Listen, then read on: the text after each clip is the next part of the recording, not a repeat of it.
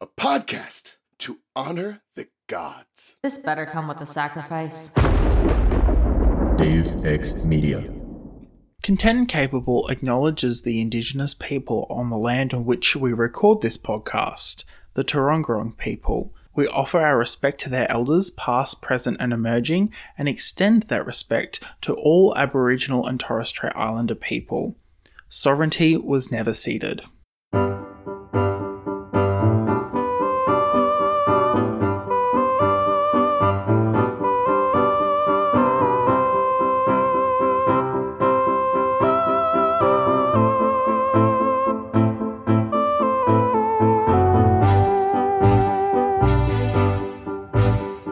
Welcome to Content Capable, where if you're tired at 2 o'clock on a Saturday afternoon, maybe you're gifted and talented. My name is Sam, I'm your host, and joining me today is Ethan. Hi, Ethan. Hi, Sam. Happy to be here. Ethan, we're here to talk about being gifted and talented.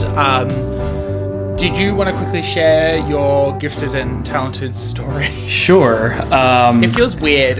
I feel like being gifted and talented is some sort of like weird trauma that we've all lived through, and but then it also doesn't feel like it was real. Yeah, it might be different for you in Australia versus me in the US, but when I was practically as soon as I entered school, both myself and like my teachers, my parents, they discovered that school was pretty naturally, I was naturally good at it. Like anything that academia could throw at me, I'd be able to just tackle with no problem. So it became paramount for them to like challenge me. And that's sort of what that's sort of what the gifted program is supposed to do. It's supposed to challenge kids like me who were, ahead of their peers. I was especially ahead in math. I actually, for several years, starting in 6th grade, going up all the way through high school, I was a year ahead in math of everybody else.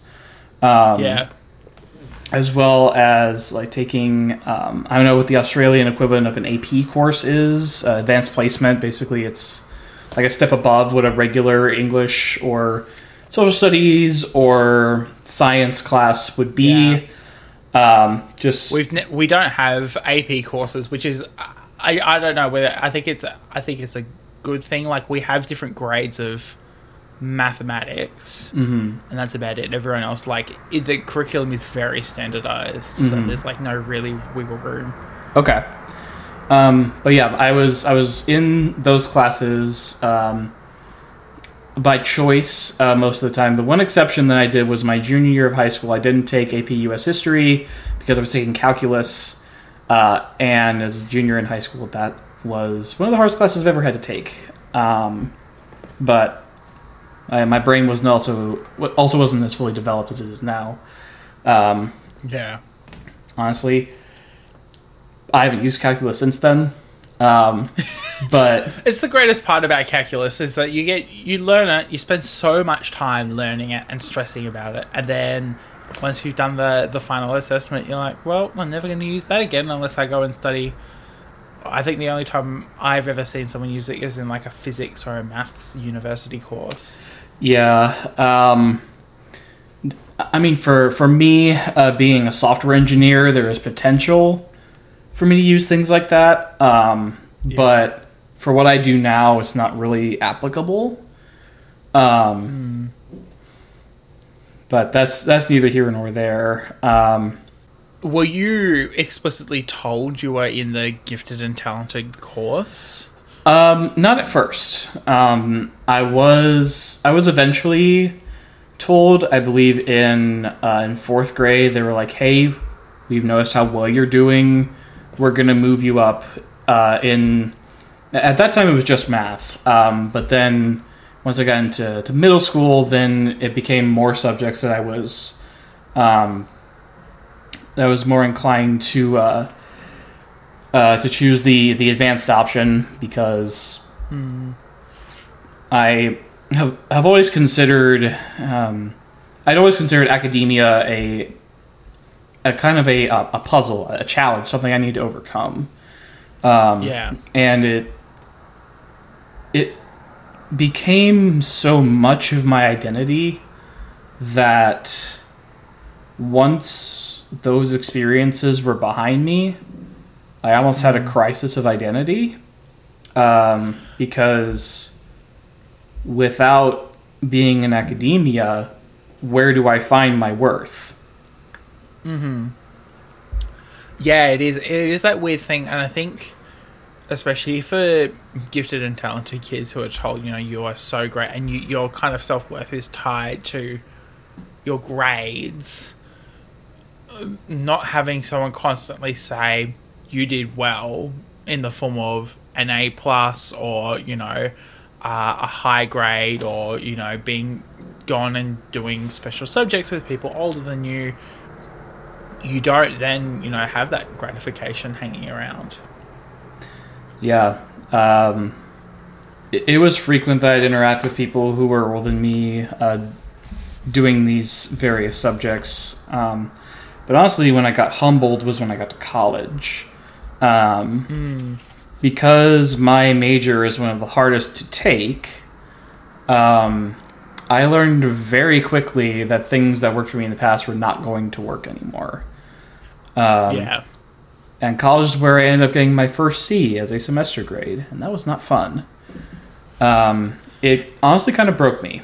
I was not very happy about that, because for the last 12 years, I'd had to work some at school, but this was the first time that I really needed to think about actually studying for tests. I didn't know how to do that until I got to college.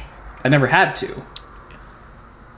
Yeah, it's a fascinating concept, and I think that what I find the massive difference between Australian education systems and US education systems is where grades become important. And I think that, because admittedly the first C I got was also at university, and it really did kind of, throw me around a little bit. But I also vividly remember not receiving letter grades until 7th grade, which at the time wasn't even considered high school, because we only have, primary school and high school. We don't have middle school, so it's about halfway through middle school, and you're sitting, and I, was suddenly receiving letter grades, instead of, exceeding, the grade systems that my primary school had used was, exceeding expectations and, at expectations or below,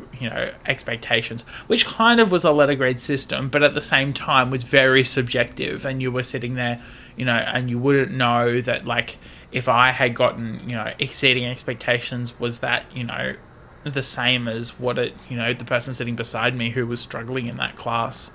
And it was incredibly hard to kind of, I'm sure it was, put into numbers somewhere in the back end, but it wasn't shown to myself or my parents. So you didn't really get a chance to think about that.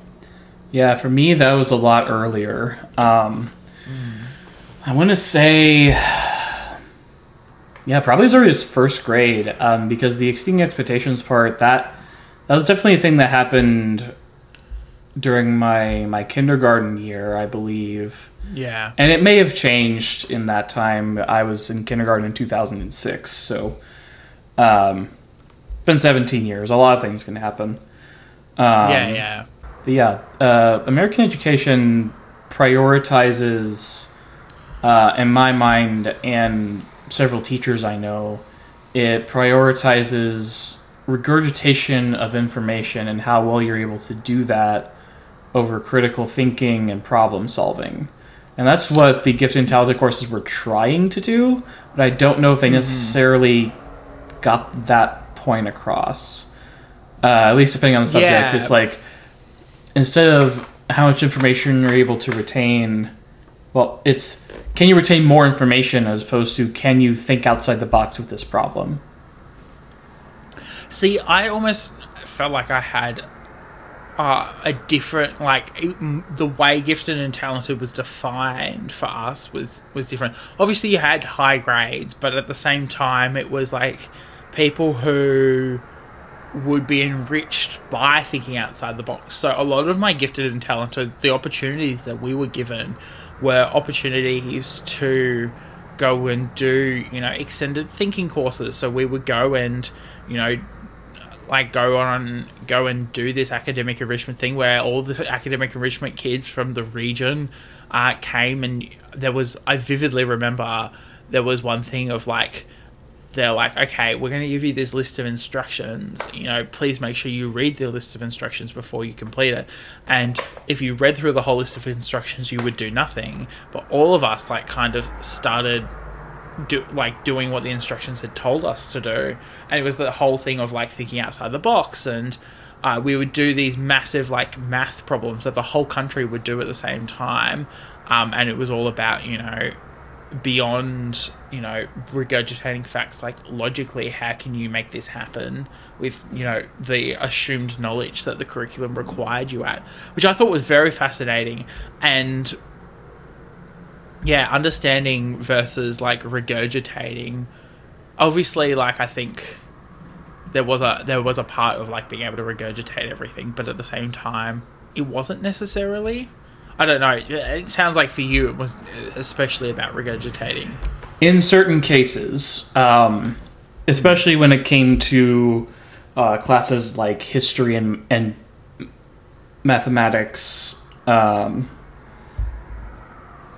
less so in places like science and English, because I think that gave more credence for creativity. Because exactly. Science is all about experimentation. With English, a lot of things are up to they're subjective.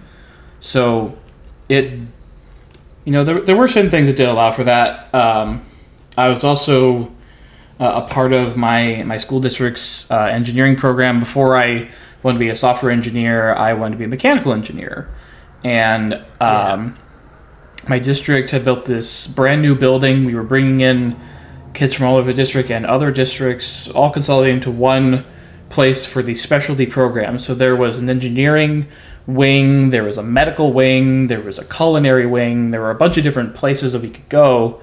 I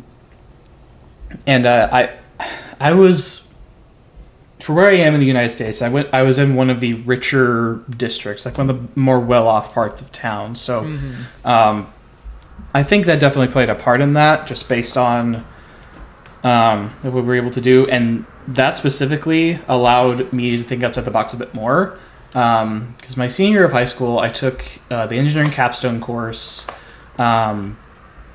which is where a partner and myself were assigned a problem, and we were going to have to solve it in whatever way we thought would work best.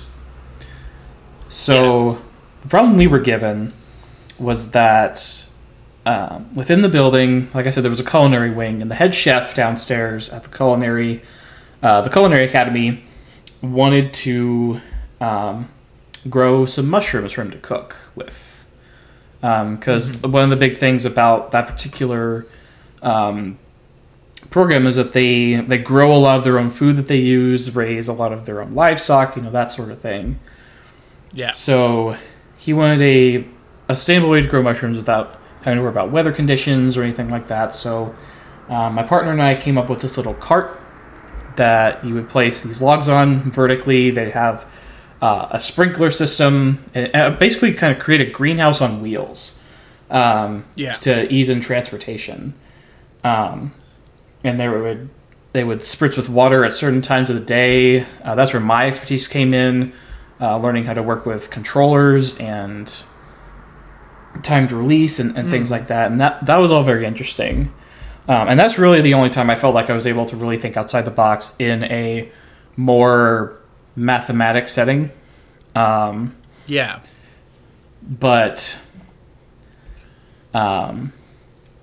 that was a big one, and I was glad I was able to have those opportunities available to me. And I'm very lucky that I was able to, because I know that there were a lot of I know there's lots more gifted and talented kids like myself who didn't have those resources out there. It's a really annoying thing of like the quality of your gifted and talented program depended partially on how, well off the school and the district and the area was to kind of be able to, access these opportunities. Yeah, and now that I've had a chance to reflect on it instead of just being a part of it, I've grown a lot in the more empathetic side since I finished high school, and I can't help but think about kids who were similar to me in the way that they're really academically intelligent, and school is kind of boring to them. They want something more, something that they can do more with, and they just because of where they live, they don't have those opportunities.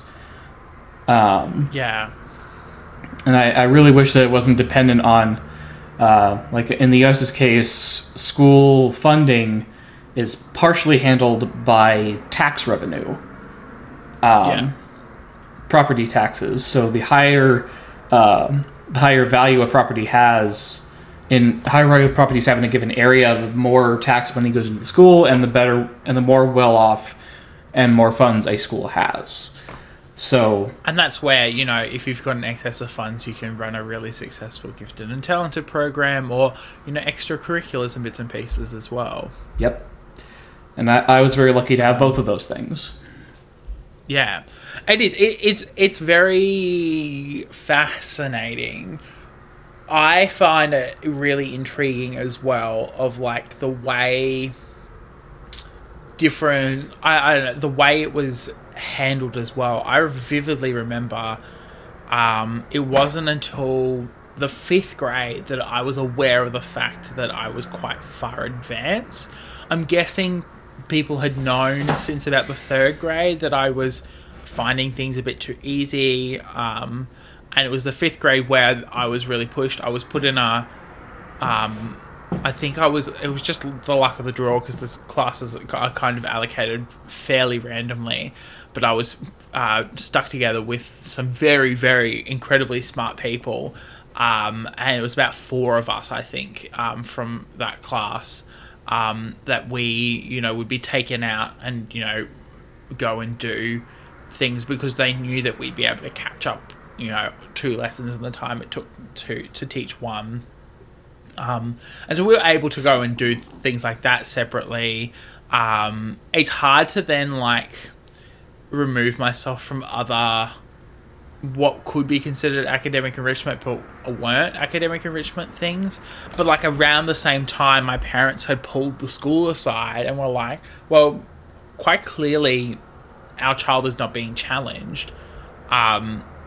We can't, how can you guarantee to us that this isn't going to continue, where he's going to be bored in class, through... It was a high, all-inclusive school, so it went all the way from kindergarten or prep or reception or whatever you call the year before the 1st grade, all the way through to graduation. It was a P-12 school, what we call in Queensland. And they're like, how can you guarantee, because we, for high school... he should be challenged, and they couldn't. So that's where I ended up moving schools, and was immediately put into the gifted and talented program. But it was after testing, and the testing wasn't an academic testing. There was academic testing as well to kind of figure out placement and bits and pieces. But there was this pattern test that we did, and I always forget the name of it. But whenever someone says it, I know exactly what they're talking about. Where you kind of had to find the next thing in the pattern. And if you got high enough, you were considered gifted and talented, and so they would put you in the academic enrichment stuff. But then if you got even higher, they're like, we also will give you special support, because there's a chance that you are so high functioning that you're going to struggle with the regularities of classroom and assessment work. which my brother had. So I got into academic enrichment. My brother got into academic enrichment and academic support. And his twin didn't get anything, which he was always bitter about because he was just as smart as the rest of us, but mustn't have got cleared the bar in this particular test. But and then high school academic enrichment for me was like separate days where you would go and do things that were completely beyond what the curriculum demanded. Because Australia's curriculum is so strict, you don't get a chance really to do more or do more than like what the curriculum requires you.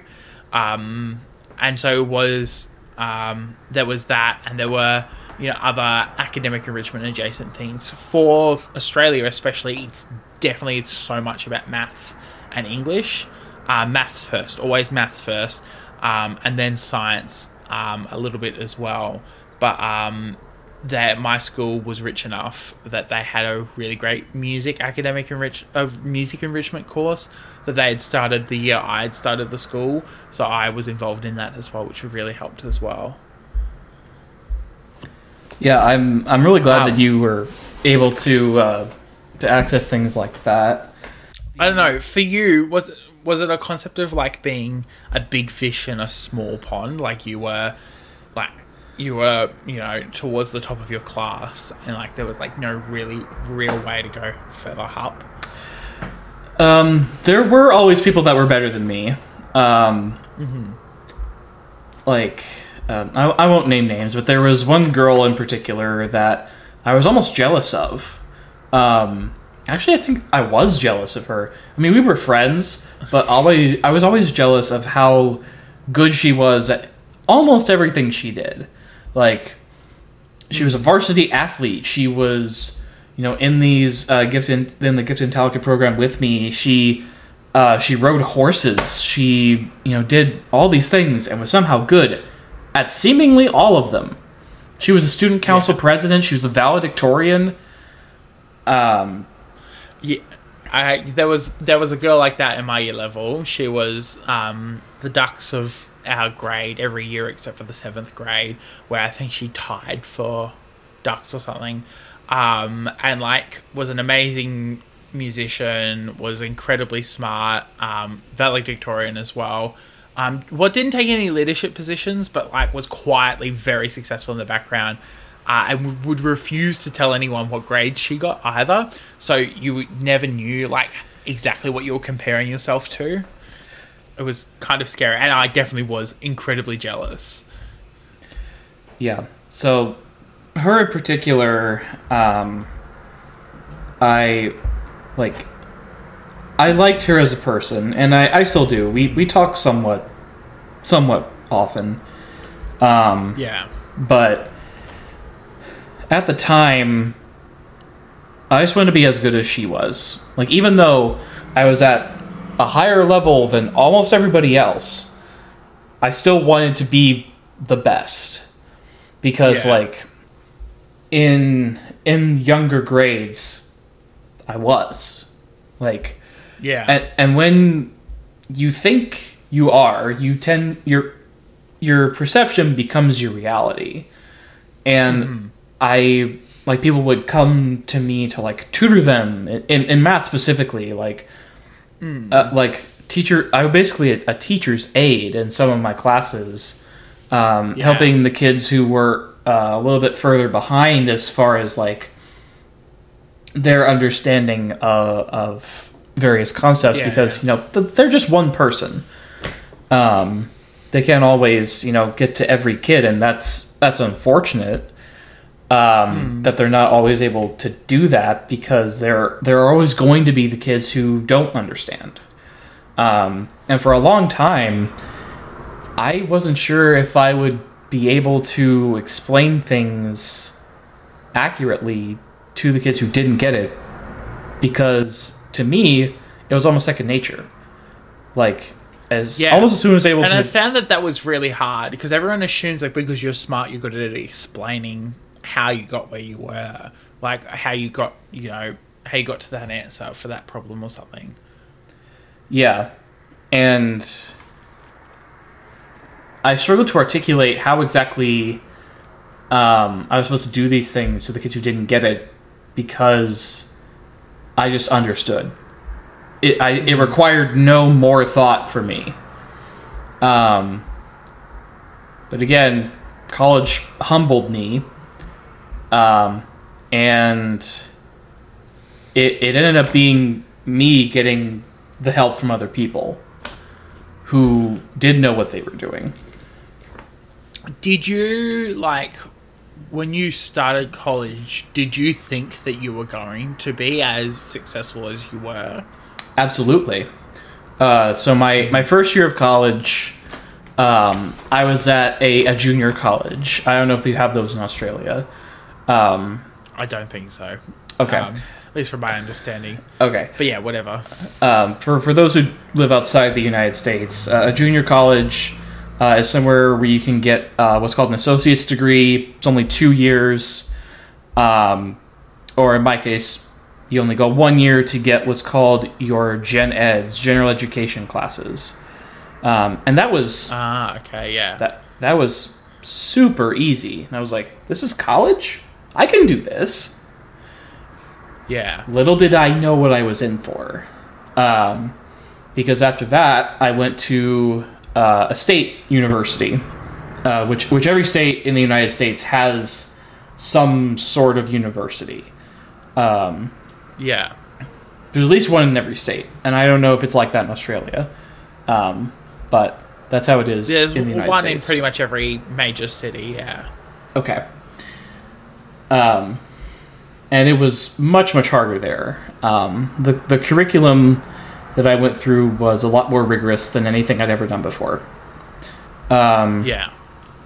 I believe I read somewhere that it was the second or third hardest major in like the Department of Engineering, which is what my degree fell under. Yeah. And that's including like mechanical engineering, aerospace engineering, chemical engineering, civil engineering, all of that stuff. Yeah. It's I think that going from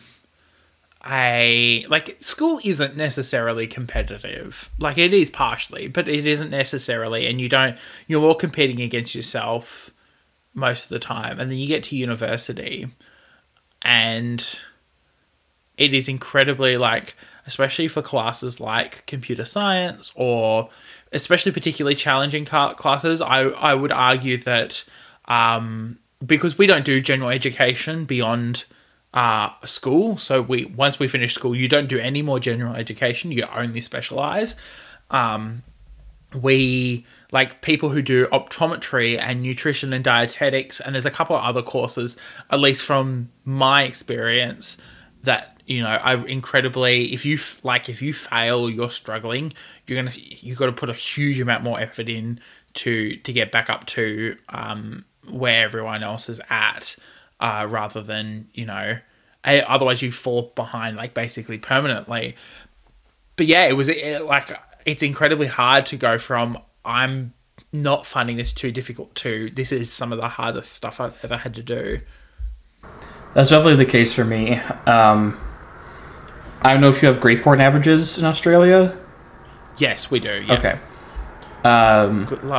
Love a sneaky GPA. Keeping mine above a 5.5 was probably the hardest thing ever. So out of 7 for us, yeah. So most of the time for the United States, it's out of 4. Oh, whoa. Okay, yeah. Yep. So an A counts as 4 points for your GPA. A B counts as 3. C is 2. D is 1. F is nothing. Yeah. And there's a pretty complicated formula to make grade point average, but throughout high school, my GPA was, because I was in these advanced classes, my GPA could go up to 5 instead of 4. Yeah. So my GPA was around 4.2. You know, it was above what everybody else could do, but, you know, not the absolute possible best. Yeah. In college, I struggled to keep my GPA at a 3.0 out of 4. That was a B average. Which, for somebody like me who is extremely motivated to, be the best at whatever thing I'm doing, it was a little disheartening at first. Especially like my first year at this at the state university I was at, it was 2020. So it was quite a struggle. Like on top of COVID and being in a new city and doing things I'd never touched before for the most part.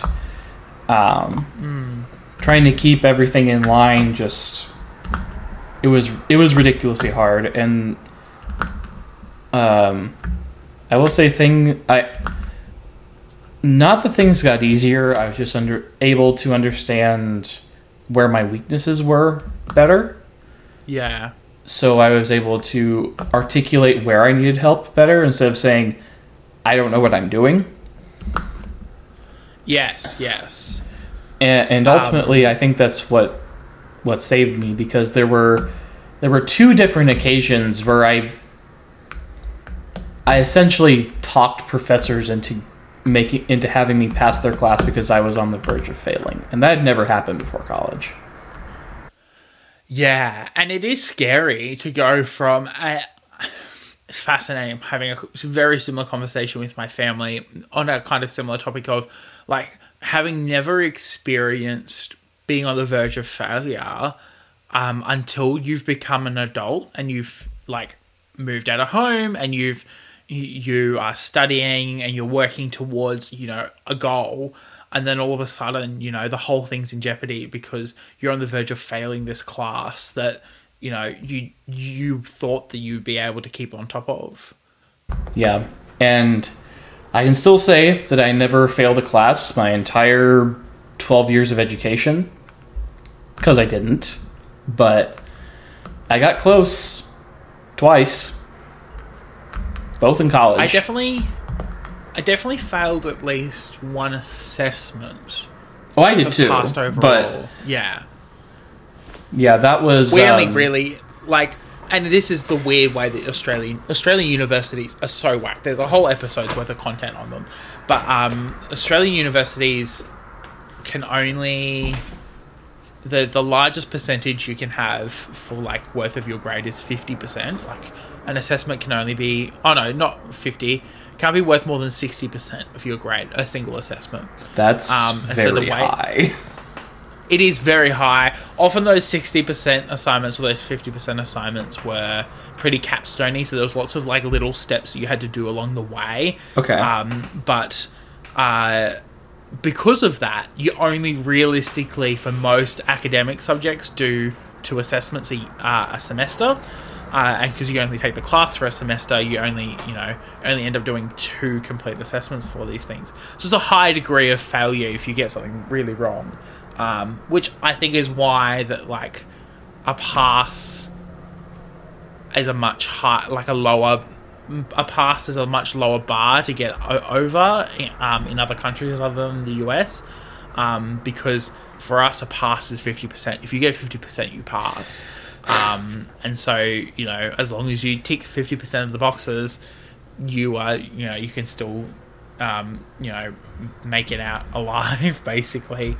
But yeah, no, it's still very anxiety inducing knowing you've failed something and going, I need to pass this class overall because I really don't want to mess it up. Yeah, for most of the US, especially in higher education, the bare minimum you need to get is 60%. Because of my major, my minimum was 70%. Why would a passing grade be different on? Oh, okay, whatever. That hurts my brain.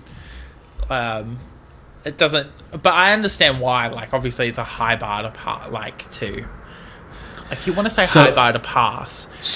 Pass is what we're also talking about, passing classes. Sorry. Right. So sometimes what my professors would do is they would adjust their grading scale to where they moved the barrier of entry to get certain grades down.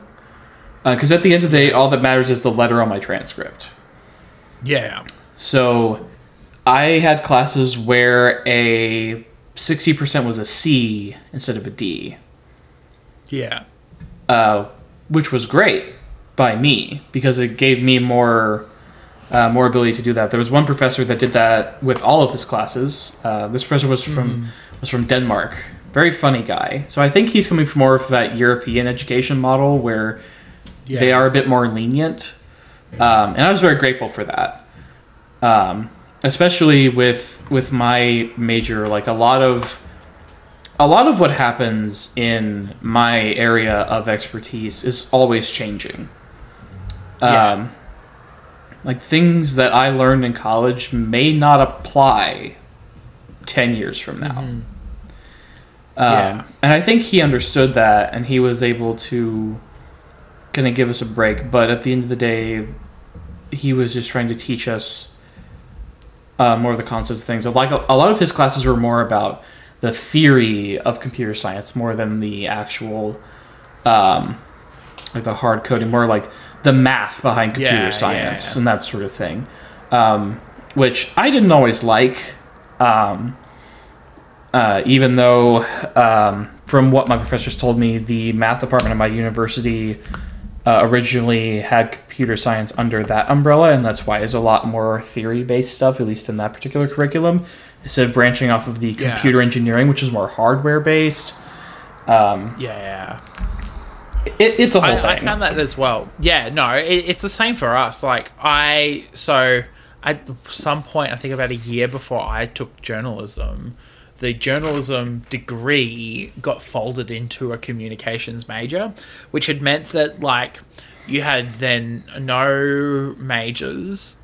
Your major was journalism, but it was kind of streamlined. So you took journalism units instead of, often you take like a year of general, whatever your degree is. So usually you take about a year of comms units.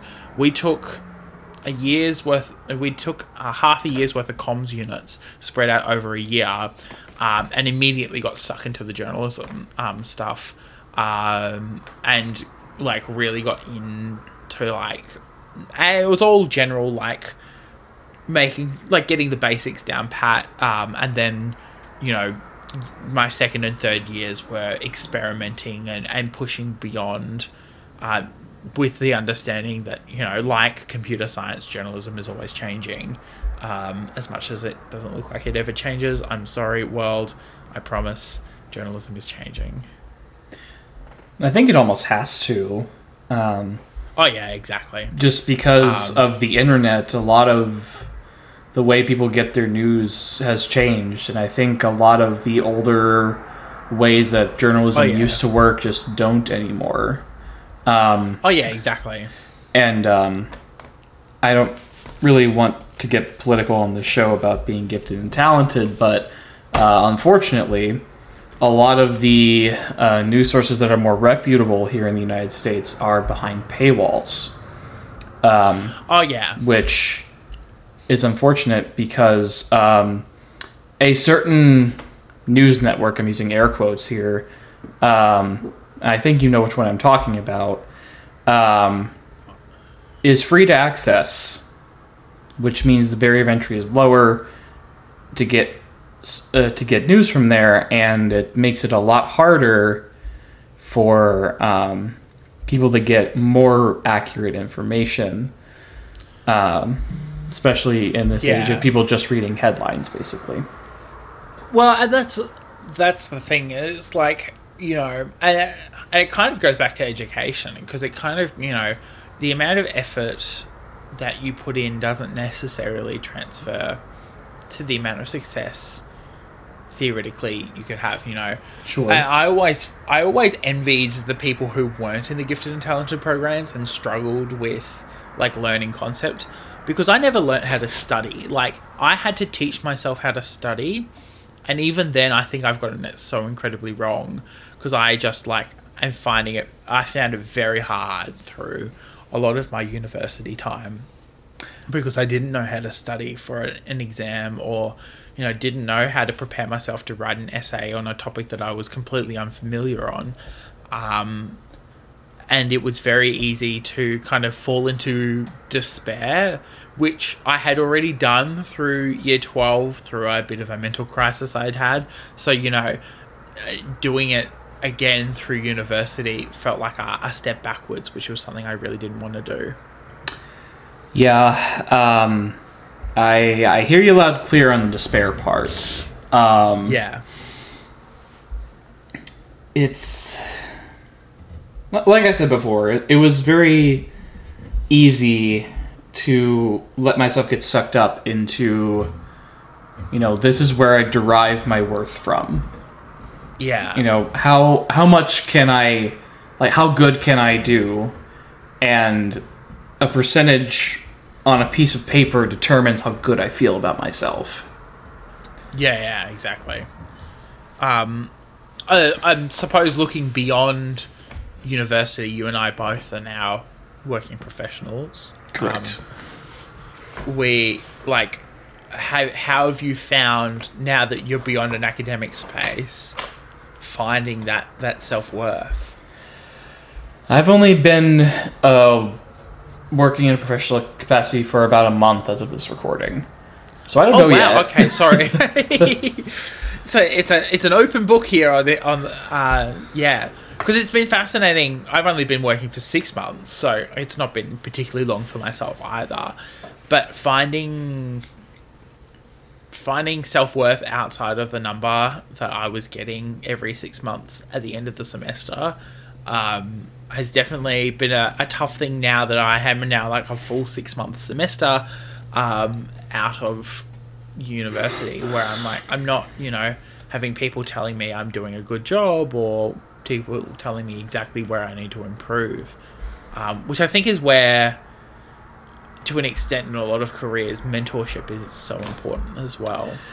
Yes, and I'm lucky at my job that cooperation is encouraged between team members, because throughout a lot of my academic career, especially in college, a lot of the stuff that I did was on my own. Basically, the professor had everybody do the same thing, and they graded how well you did. Mm-hmm. Well, now, and some of this did happen the later on in college I got. When I did my capstone course in college for computer science, that was, again, on my own. I made a website from the ground up in 3 months. Mm-hmm. And having never done that before, so that was something. Oh, wow. Yeah. I'd worked on websites that already existed, and that's actually what I do now. Yeah. I do site maintenance. That's my whole job. Yeah. Is maintaining sites that already exist. But I never built one before. So there was a lot of back and forth between myself and the professor of web development, who happened to be the professor who was in charge of the course I was taking, which was very, very convenient for me. No. And I was also able Always to. love it. I was able to consult people from my internship because I was doing similar stuff there. Again, like I said, working on websites that already exist. So I didn't expect that I would end up working in web development like I do now. But I was pleasantly surprised that I was able to do that as well as I was. And I am still learning so much. So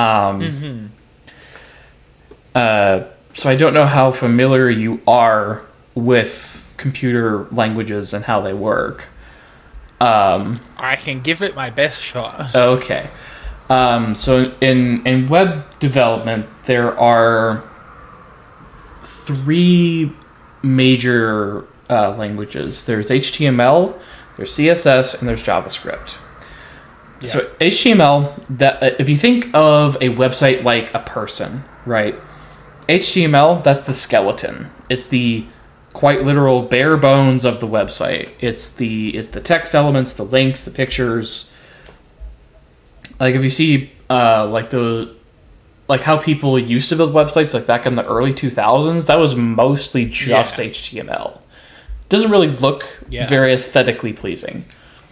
JavaScript, exactly. That's like the muscles. It makes things faster. It does a lot of heavy lifting, so to speak, when it comes to loading things in and things like that. And then you have CSS, which is what I think of as the face, the appearance of the website. That's where you get into more modern-looking websites, especially with things like Squarespace, where you can make your own websites.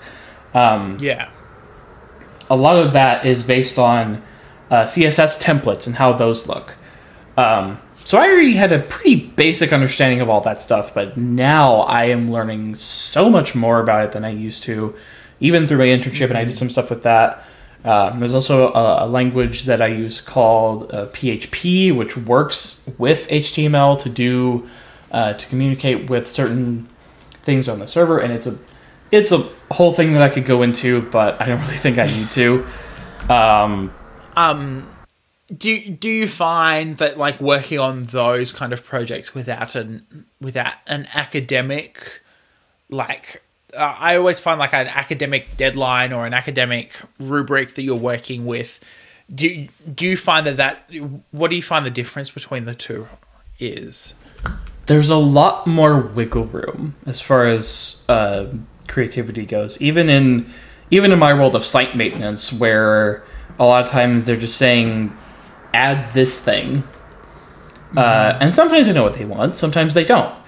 Like I'm working with clients that are all over the country, so I'm working with people who work at my company who talk to those people who are over the country.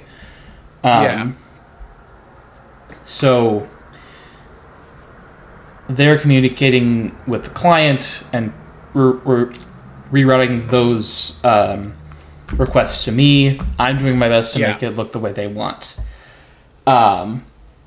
Sometimes they do know what they want. Sometimes they leave it up to me. Sometimes I have a better idea. It really depends. And I do have deadlines that there are certain things I need to get done by certain times. But oftentimes, it really just matters, like, are you able to get something done? And if not, it's not a one and done deal. Like, it's not like school where, like, you hand in something, this is how you did, you can't do it again. There's always improvement to be made with my job. So if I hand something off to one of my coworkers to look at and present to the client, and they're like, "Oh, the client wants this too," I'm like, "Okay, I'll do that." It's not just a one and done deal. So in my mind, it's more forgiving.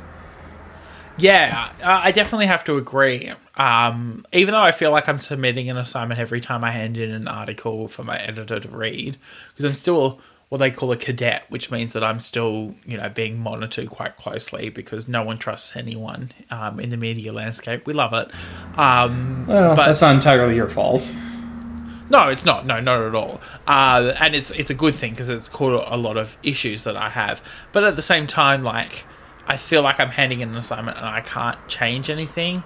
And then this week, as of recording, I was writing a story about a music camp, and I went and I had to go get photos, and then all of a sudden another source came through the work and was like, "Hey, would love to chat about this music camp." And so, the day that we normally assign things to go to print, I'm like sitting there going, okay, I'm going to add these lines in from this source. And it felt kind of amazing to be able to customize it right down to the last.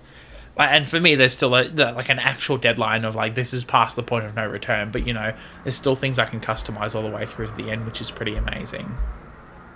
Yeah. I mean, it's in certain aspects, the way I do my job is like, the saying of like, art isn't finished until the artist says it's done. Yeah. That's a lot of what my job is like. Yeah.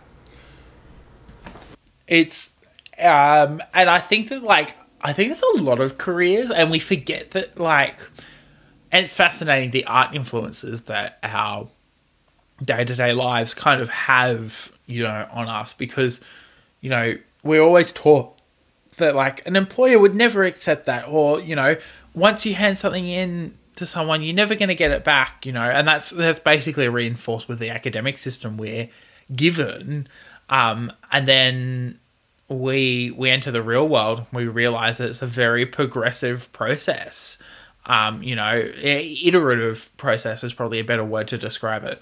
You know, we're not sitting there, and this doesn't just go for journalism and computer science, this goes for all sorts of careers, where you're constantly refining the answer you have to a question, or the process that you've developed, or the solution that you're proposing, until it, you know, fits as best it can. And acknowledging that, you know, nothing is going to be a perfect answer either. Yeah. If I were to sum up my job in 2 words, it would be always improving. Because that's all I'm doing, is improving things that are already there. Eventually, I think I'll be able to make new things, but at least for right now, a lot of what I'm doing is just making improvements to things that already exist. And for someone who is fresh out of college, I think that's probably one of the better things I could be doing.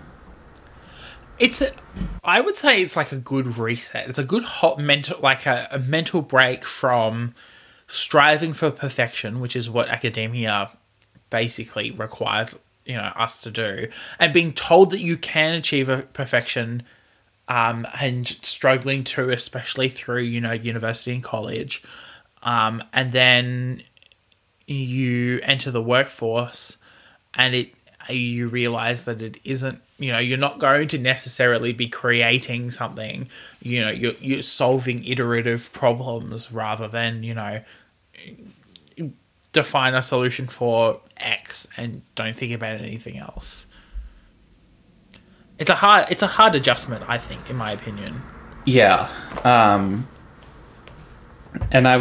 that's why I was very glad that I was able to do my internship. It gave me a window into more of what I would be expecting when I entered the workforce, because you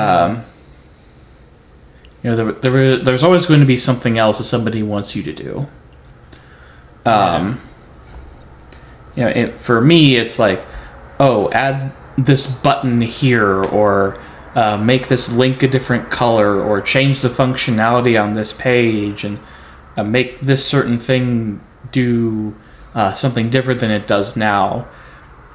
So there's never really a stopping point. It's always evolving, and it's a lot better, in my opinion, in the way that it's not final. Yeah. Like in academia, you always have a final assessment. And it is. I think that the finality of academia stresses people out, and especially myself, who went from, you know, being very, you know, finding things coming to me very easily and not really struggling as much as I thought I was going to, you know, struggling and trying hard as a burnt out, gifted and talented kid. It's a very nice change to go from that to going, nothing I do is necessarily final. Yeah. And I learned in college that I don't necessarily always need to strive for perfection. We have a saying here in the States, and I don't know if it carries over to Australia, especially in harder majors like mine and engineering in general, is that C's get degrees. Because oftentimes... Fours open doors is ours. Gotcha. So, is 4 like the middle of the 4's your the passing GPA? grade. So okay. 3, yeah, your 3's your low fail, and then Year 2 is your... anyone who gets a 3 usually gets an opportunity. There's a whole other thing where you can get an opportunity to kind of like save your grade a bit, which is a funny concept in the university system. Okay. Yeah. So Anyway, sorry. Yeah, those are words that I lived by for probably the last 3 years, until a couple of months ago when I graduated from college. Yeah. As of this recording. Yeah. Well, yeah, I think on that note, thank you so much, Ethan, for coming on the podcast. It's been lovely to chat to you. Thanks for having me, Sam. Yeah, where can people find you on the internet?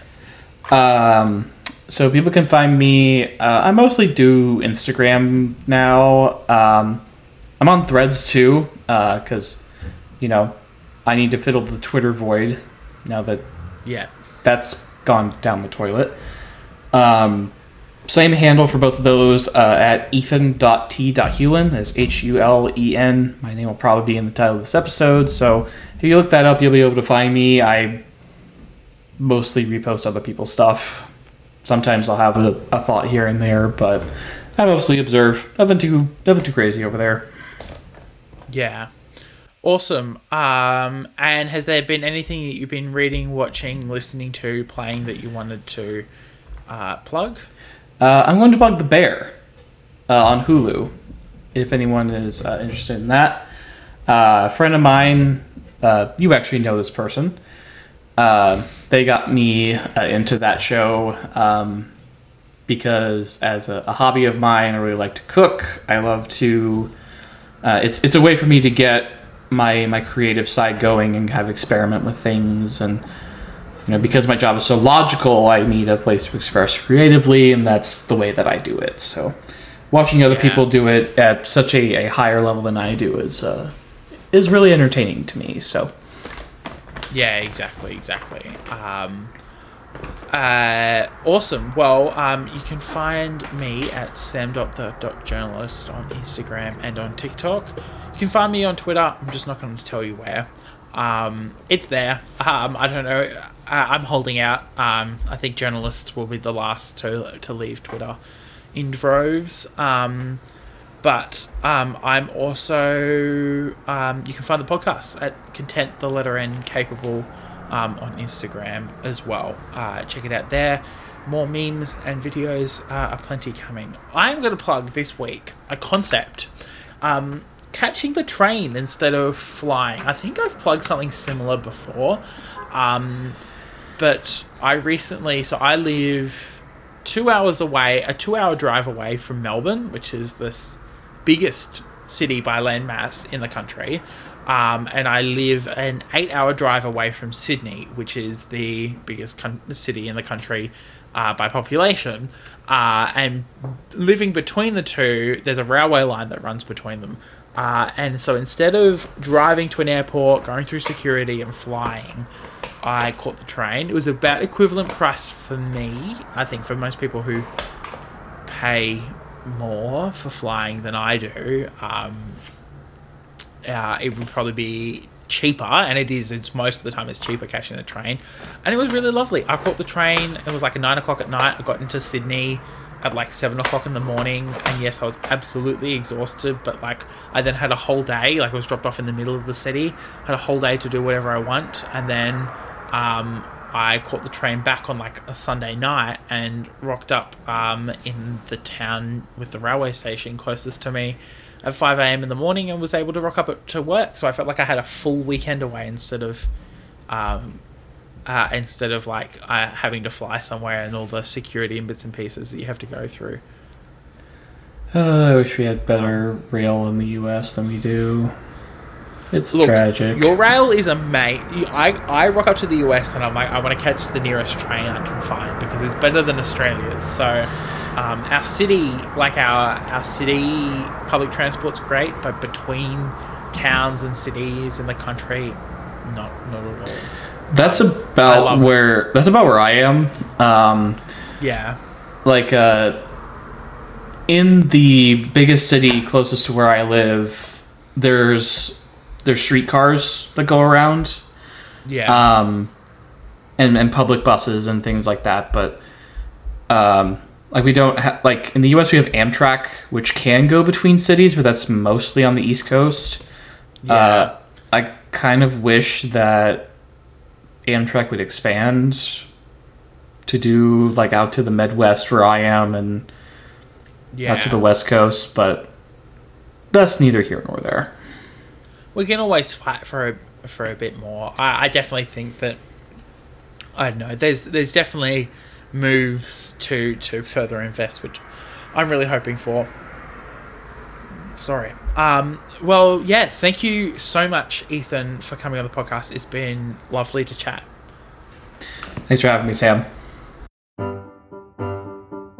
Content and Capable was recorded, edited, and produced by Samuel O'Brien. You can follow the podcast at Content, the letter N, Capable on Instagram, and you can find it on Facebook. You can also send an email through to contentandcapablepod@gmail.com with any of your thoughts, queries, or concerns.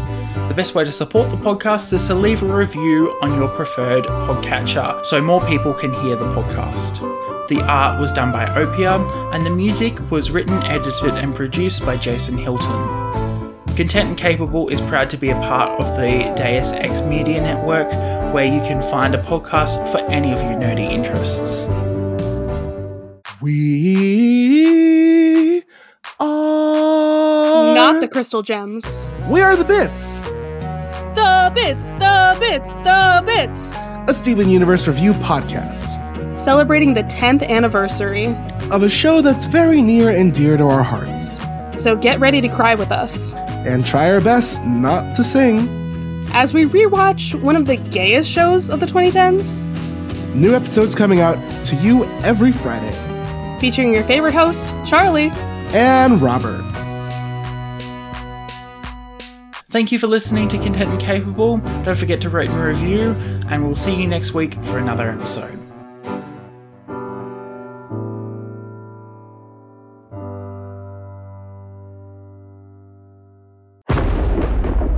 Deus Ex Media.